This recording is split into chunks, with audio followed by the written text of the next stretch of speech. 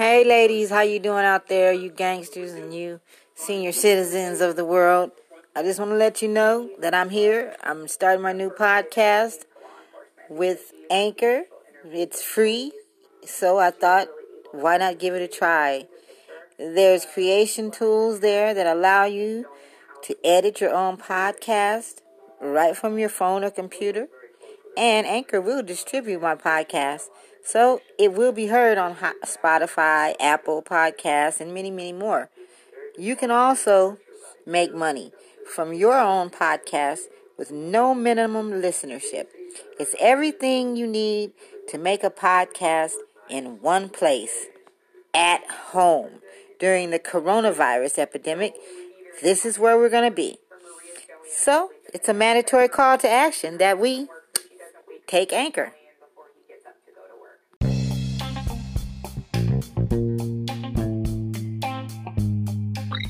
Sadness and terrible memories. Part 2. A story that still Jonbenet, plagues Ramsey. the entire world to The this cold-blooded day. murder of a child. Welcome to Seeking Answers, and this is the unsolved murder mystery of Jonbenet, Ramsey.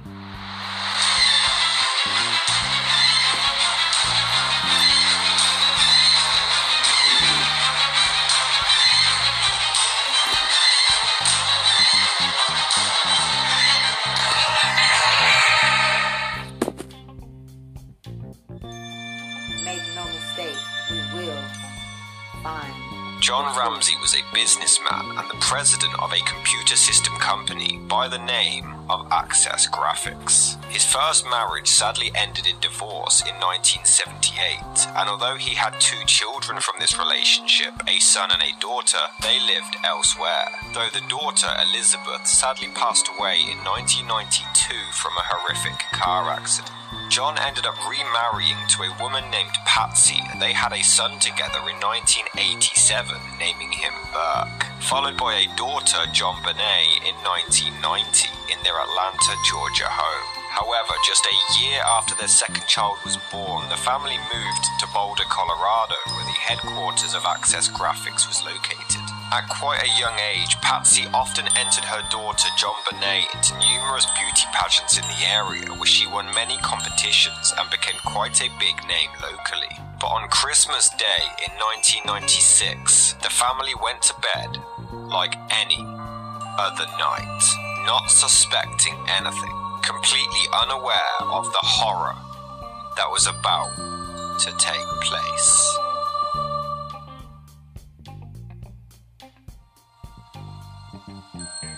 Just 2 days before Christmas, the Ramsey family hosted a Christmas party in their home with around 30 guests attending. At around 6:47 p.m., someone in the household placed a 911 call to the police. But once the dispatcher picked up, the mysterious person hung up the phone without saying a word.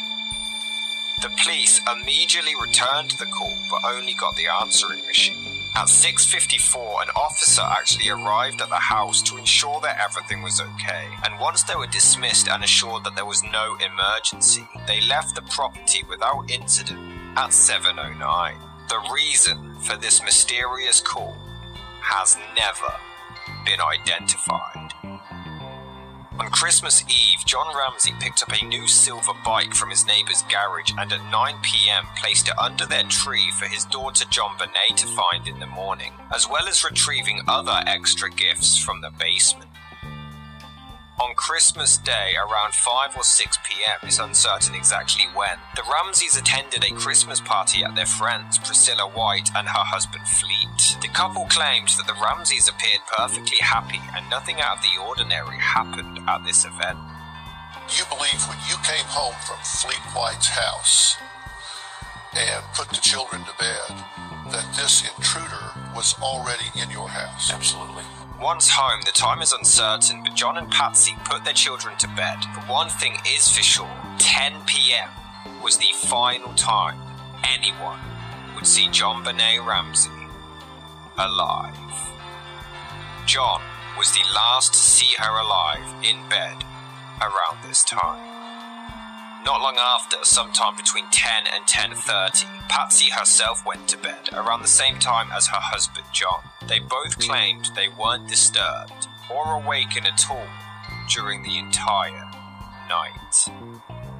Despite these claims, however, Scott Gibbons, a neighbour, claimed that at midnight he saw that the Ramseys had some of their upper kitchen lights on. He also claimed that he believes he saw people inside, under dimmed lights, sneaking around as if to prevent waking up others in the house, so he merely shrugged it off. Though Patsy later claimed they were always really bad with leaving lights on, though Scott claims he never noticed them doing this before.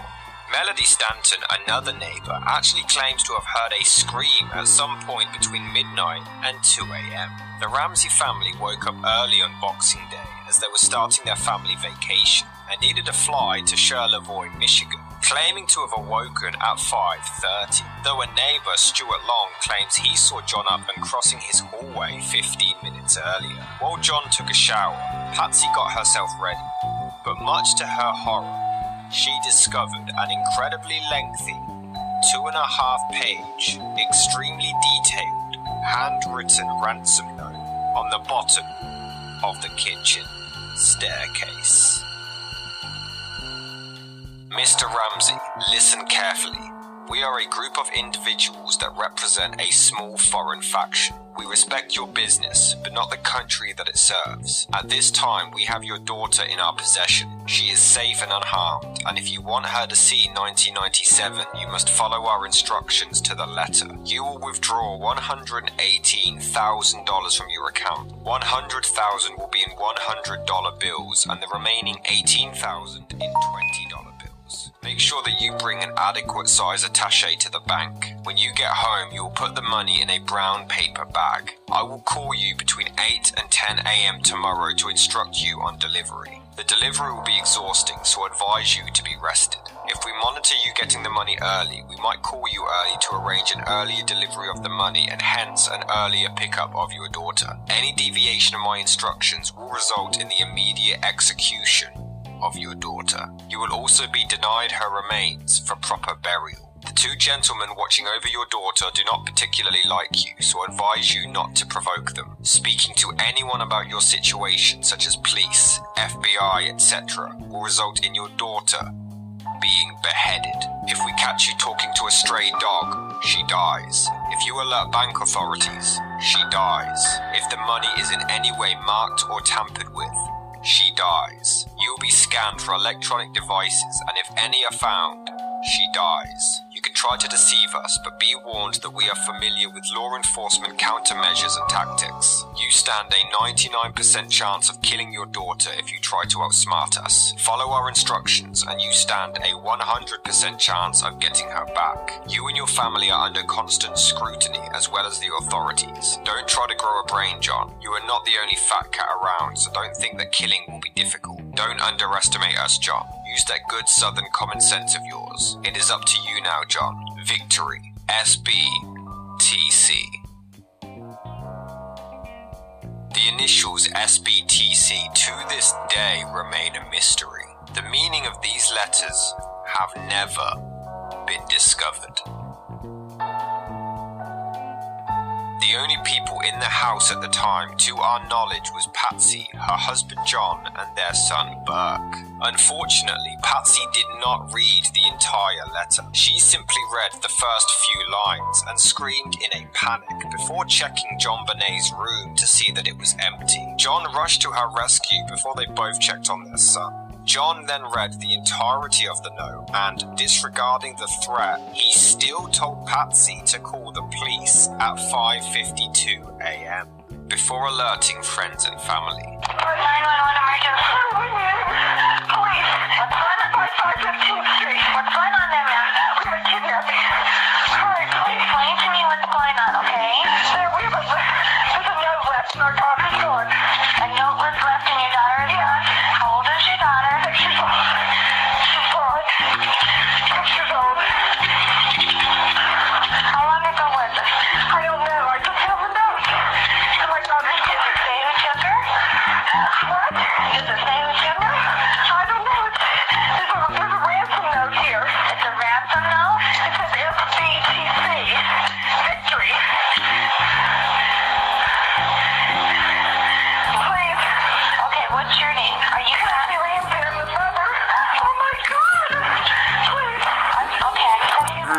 mother. You fucking bitch. Oh my God, please. Okay, calm down, honey. I am, honey. Please. Take a deep breath. Hurry. Did that concern you? It says 2 men are watching That's your daughter. Dr. You Phil. even talked to a stray dog. No. She's dead. I would have called the army if I could have. But they pulled That's up the in a father. police cruiser. Fucking killer. Well, they didn't know what was going on exactly, and so I don't fault them for that. Within 3 minutes, police had already arrived at the home before searching the entire house, waking up Burke but finding absolutely no sign of forced entry. Officer Rick French checked out the basement but found himself at a door secured by a wooden latch. He hesitated That's the before dumbest walking shit ever. away. Fucking If dumb he would have ass opened police. this door, he would have found something truly horrifying. But French claimed that he was simply looking for an exit route of the kidnapper. But since the latch was closed from his side, it ruled it out completely, which is why he left. What's bizarre about this note is not only the sheer length of it in detail, but the precise amount of $118,000 requested for her return. This was almost the exact value of John's annual work bonus that year. In addition to certain things written in the note, it's fairly obvious that the author knew John personally. This led to some investigators considering employees of John's who may have known of his bonus total, while others believe it was just a coincidence or a possible religious reference to Psalm 118, which states, "Give thanks to the Lord, for he is good. His love endures forever." Furthermore, the notepad used suggested that the perpetrator had previously written a practice letter, and part of one was actually found. But the letter was also filled with several spelling mistakes and grammatical errors with an overuse of punctuation. But it was also concluded that not only was this note incredibly long for a ransom note, but it was actually written inside the house at the scene of the crime with the Ramsey's own pen. But it came up with no fingerprints outside of Patsy's and the authorities who had handled it. This led investigators to initially point the blame to Patsy Ramsey herself. Michael Baden, a forensic pathologist, claimed that in his 60 years experience, he had never seen a ransom note quite like this before, and he believed it wasn't written by an outside stranger. However, the handwriting was analysed and compared to both parents. John was completely ruled out, but Patsy's came back as inconclusive. However, many believe it looks like a nearly identical match. Experts have even said that the first page shows that the writing was clearly slow, awkward and sloppy, while in the last two it becomes more fluid and natural, leading them to believe it was someone trying to disguise their real handwriting. However, they believe it's extremely difficult to hide your natural habits of handwriting. You can only usually change your style for around a paragraph or so, and other experts do admit there is a lot of similarity between Patsy's handwriting and the ransom. This document, for the record, contains 8 letters that are side by side, vertically on the page. Now I'm going to ask you, Mrs. Ramsey, if you can identify any of these letters as being your handwriting. No, sir. Well, they're both lowercase b's. Is there anything about the B's that to you looks similar beside the fact that they're lowercase? The way they're drawn? No, I don't think they look alike. Okay. I don't think they look a thing alike. All right. But I don't think they look alike. All right. Fair enough. And they're like two different letters. Does that look like her handwriting? Honestly, looking at that, she would always bug me about having good handwriting, and she would like make me rewrite stuff to try to get me to have good handwriting, and I think it's too sloppy. No further investigation on Patsy was done, as there was simply no supportive evidence. John began to make arrangements to actually pay the money until a forensics team arrived at the house, but as they believed she had been kidnapped, Jonbenet's bedroom was the only room cordoned off to prevent contamination of evidence. However, absolutely no precautions were taken to prevent the same being done to the rest of the house. The police later claimed that they made no effort to protect evidence elsewhere, as they had absolutely no reason to believe that Jonbenet was still inside the family home.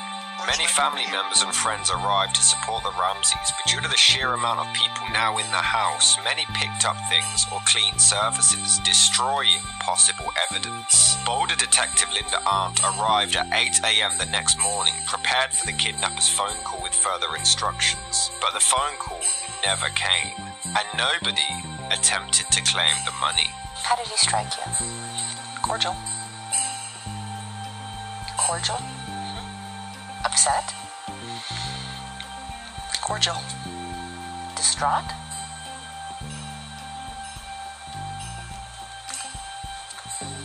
Cordial.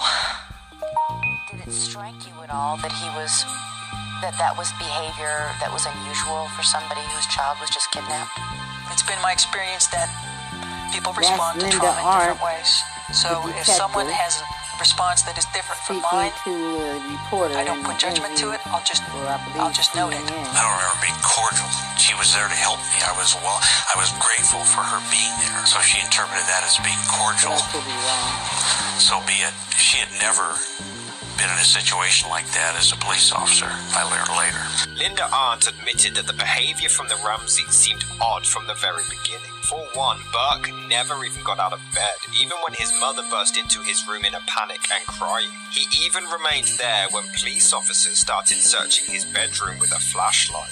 It seems really odd to me that you're 9 years old and your mother comes in the room in seemingly the middle of the night because it's dark and says, "Where's my baby? Where's my baby?" And then runs out of the room and you just lay there, as opposed to getting up and saying, "What's going on?" And then a police officer comes in your room, which I assume is the first time in your entire life that a police officer has come in your room with a flashlight, looking around, and you still just stay in bed.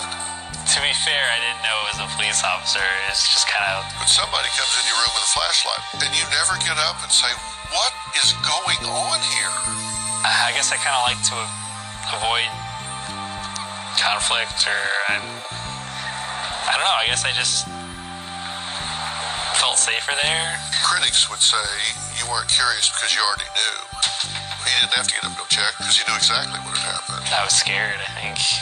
I mean, I didn't know if there was some bad guy downstairs my dad was chasing off with a gun, or, I had no idea. Furthermore, during her time in the house, she noticed that John and Patsy separated and remained in different rooms the entire time. And John just seemed a lot calmer than expected, considering his daughter was missing. He even stopped to casually check his mail at one point. Isn't it possible maybe he was opening the mail looking for a clue from the kidnapper? I don't know. I was looking for another communication from the kidnapper. The police should have done that. But they observed me doing it, and so John was so cold and callous that he was going through the mail looking at his bill, so that's nonsense. But even more eerily, the kidnapper gave 10 a.m. as a deadline. But once that time passed and no phone call arrived, nobody in the house panicked or even mentioned the time allocated. 10 o'clock comes and goes, and there's no acknowledgement within the house from anyone that the deadline imposed by the author of the ransom note is come and gone. Nobody said it's 10 o'clock and the kidnappers haven't called? Nobody said that. Was that something else you took note of? Absolutely. It wasn't until 1 p.m. when Detective Arndt asked John Ramsey and the aforementioned Fleet White to search the house again to try to find more evidence. But she also made it perfectly clear that if they do find any, they shouldn't touch anything in order to maintain the clues. Weirdly, John immediately went straight to the basement without hesitation. Why start there? It's the most logical entry point. And that's when he came across the same door that Rick French had previously ignored. John opened it to sadly discover the deceased body of his 6-year-old daughter, Jonbenet. He ain't Ramsey. suddenly discovered shit. He knew it was there. Her mouth was covered with duct tape. A nylon cord was around her wrists and neck, and her torso was covered by a blanket. The basement window was broken, but this wasn't actually odd. John had previously forgotten his keys and had been locked out of the house. He had to break the basement window and climb through to regain access to his home. What he did find odd, however, was that the window was left open and a suitcase was underneath, as if somebody had used it for height as an escape. Despite Aunt's precise instructions, John still picked up his daughter and took her upstairs, now contaminating the crime scene and possibly destroying even more evidence. When I found her, it was a rush of relief. This shit right here. And of course, within moments, I realized Fucking that she probably was weirdo. dead.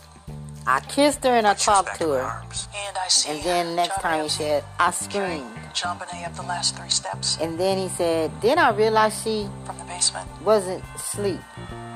What the fuck?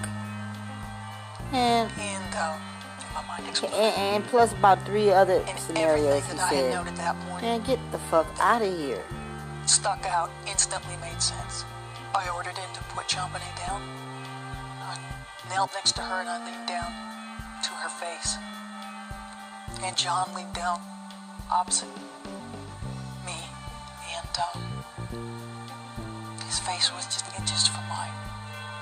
And we had a nonverbal exchange that I will never forget. And he asked if she was dead. And I said, yes, she's dead. And I You told had him to go ask what she did, back to the room, but you into just 911. carried a body with rigor mortis up the As stairs. we looked at each other, I remembered, With- and I wore a shoulder holster, Tape on her mouth tucking my gun and her next to hands me tied up. and consciously counting, I've got 18 bullets. And I could slap the shit out of John Why did you Ramsey. do that? Because I didn't know if we'd all be alive when people showed up. I'd said it, everything made sense in that instance. I knew what happened. Do you think your fear was well-founded? You bet I do. There's no doubt in my mind. To this day? Never wavered. You were afraid because you thought the killer was still in the house. I knew it. She was counting the bullets that she had on her body, and she had 18 bullets because she feared she might have to shoot her way out of there. So what do you think, John Ramsey?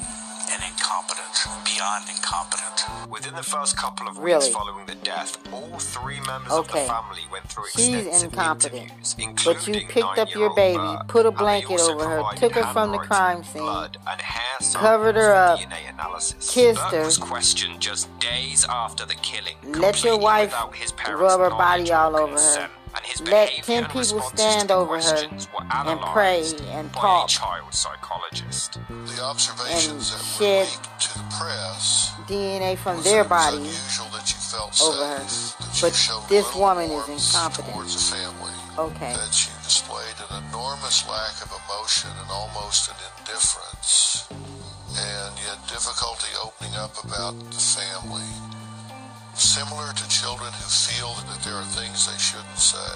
To a father, a mother, yourself, that Jonbenet was not in the picture at all. And you said that you were, quote, getting on with life. Do you remember saying that? I don't remember saying that. The autopsy concluded that Jonbenet was murdered through strangulation and received a skull fracture that was 8.5 inches long. A heavy flashlight was found in the home, as well as a baseball bat outside the house which belonged to Burke, which even had some fibers from the basement carpet still on it. Did you hit your sister over the head with a baseball bat or a flashlight? Absolutely not. There was no evidence of rape, though possible sexual assault couldn't be ruled out. Some who saw the body actually believed that it showed previous signs of sexual abuse, believing that whoever did this had been sexually molesting Jonbenet for a while. But there has been no definitive evidence of this, and Jonbenet's own doctor said they didn't notice any such thing before her death. Did you ever have Yet her any hymen knowledge or was suspicion almost completely eroded at 6 years old. Sexually abused or molested in any way? No. Did you ever sexually abuse Jonbenet? No. No semen was found, but there was evidence to suggest that she had some kind of vaginal injury, with further evidence to suggest that the area had been wiped with a cloth afterwards. I kind of always So Patsy Ramsey been jamming the paintbrush up her vagina. He brought her down to the farthest, deepest part of that basement and did very brutal things to her. Jonbenet was the ultimate sex abuse victim. She was killed for it. The nylon John cord Ramsey was tied kissing on around her. the broken handle of a paintbrush to And strangle Burt her to Ramsey death, hitting her upside and the parts of fucking the head. bristle end of the brush were found in Patsy's art supplies, but the bottom third of it was never discovered. Her body also had two strange marks which caused speculation. Many And somebody believing it poking her resembled with marks shit. left from a stun gun, which they believed may Also, have been she- used to take Jonbenet She quietly always into had the a basement. lot of, Furthermore, not some always, but a pineapples lot of her discovered outfits had inside her chokers stomach, suggesting that she that had covered eaten her it just neck. hours before I wonder her death. why. There was a bowl of pineapple on the kitchen table with a spoon on it the night before her body was discovered, but neither John nor Patsy remember putting this out or feeding her the fruit. Regardless of this, Patsy's fingerprints were on the bowl, and there was a tall glass next to it which had Burke's fingerprints on it, despite the family claiming that he slept through the entire night and was only awoken by the police searching his room for his sister. And his favourite snack was pineapple. I didn't put the ball there, okay? I did not put the ball there. Reminds me of Kevin Hart. Say pineapple. Say pineapple. They did. When you think you're sexually in danger. Did you and she eat pineapple together at any time during the day? Maybe. Like, I don't remember specifically eating pineapple, but very well could have. Like, would you remember eating pineapple 20 years ago? Like, you know. However, some call this story into question as they believe they can actually hear Burke's voice in the background of Patsy's 911 call, which the family wholeheartedly denies. Furthermore, the phone call has a really mysterious ending to it, many believing that Patsy only thought she hung up the phone when she actually didn't, and you can hear parts of a conversation in the background. Take a deep breath, please. Hurry, hurry, hurry. Patsy.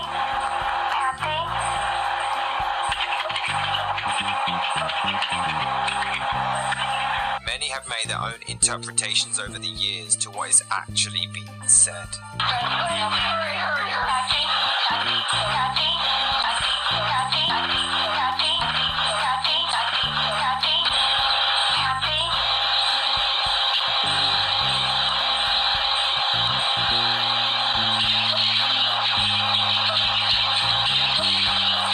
Sweetie, what did you do? Sweetie, what did you do? What did you do?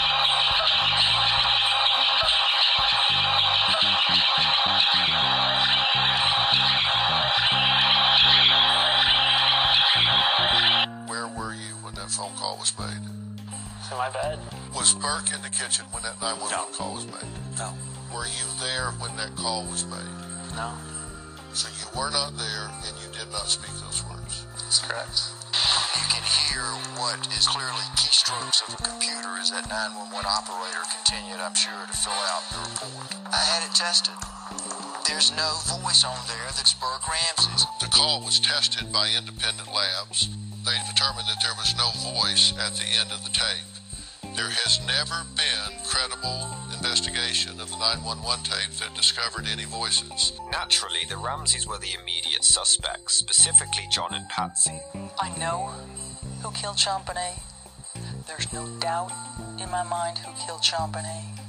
We have trace evidence that appears to link you to the death of Jonbenet. What would you tell me? Go back to the damn drawing board. I didn't do it. John Ramsey didn't do it, and we didn't have a clue of anybody who did do it. Mr. Ramsey, did you kill Jonbenet? No, I did not. Mrs. Ramsey, did you kill your daughter? No, I did not kill my daughter. They're just lies. They just That was lie, Barbara Walters. lie. We knew within fairly short order that the police were not competent, that they were focused on us, that there wasn't going to be an investigation. You must have conjured something in your head for you to come out and call me a murderer of my child. To those of you who may want to ask, let me address it very directly. I did not kill my daughter, Jonbenet. Let me assure you that I did not kill Jonbenet. I did not have anything to do with it. I love that child with my whole of my heart and soul. But by October the following year, over 1,600 people were now being questioned. So much evidence was tampered with and so many mistakes made during the initial investigation that the entire case was incredibly complicated to handle and damn near impossible to solve. And he says, could you please cover her body? And as he's saying it, he's already put the blanket on top of her. You had to know that that was going to contaminate evidence. Jonbenet's body was in and of itself a crime scene. Would it be nice if John hadn't found Jonbenet? Absolutely. And would it be nice if he hadn't put a blanket? Yeah, it would be great. It would be nice if there were other people that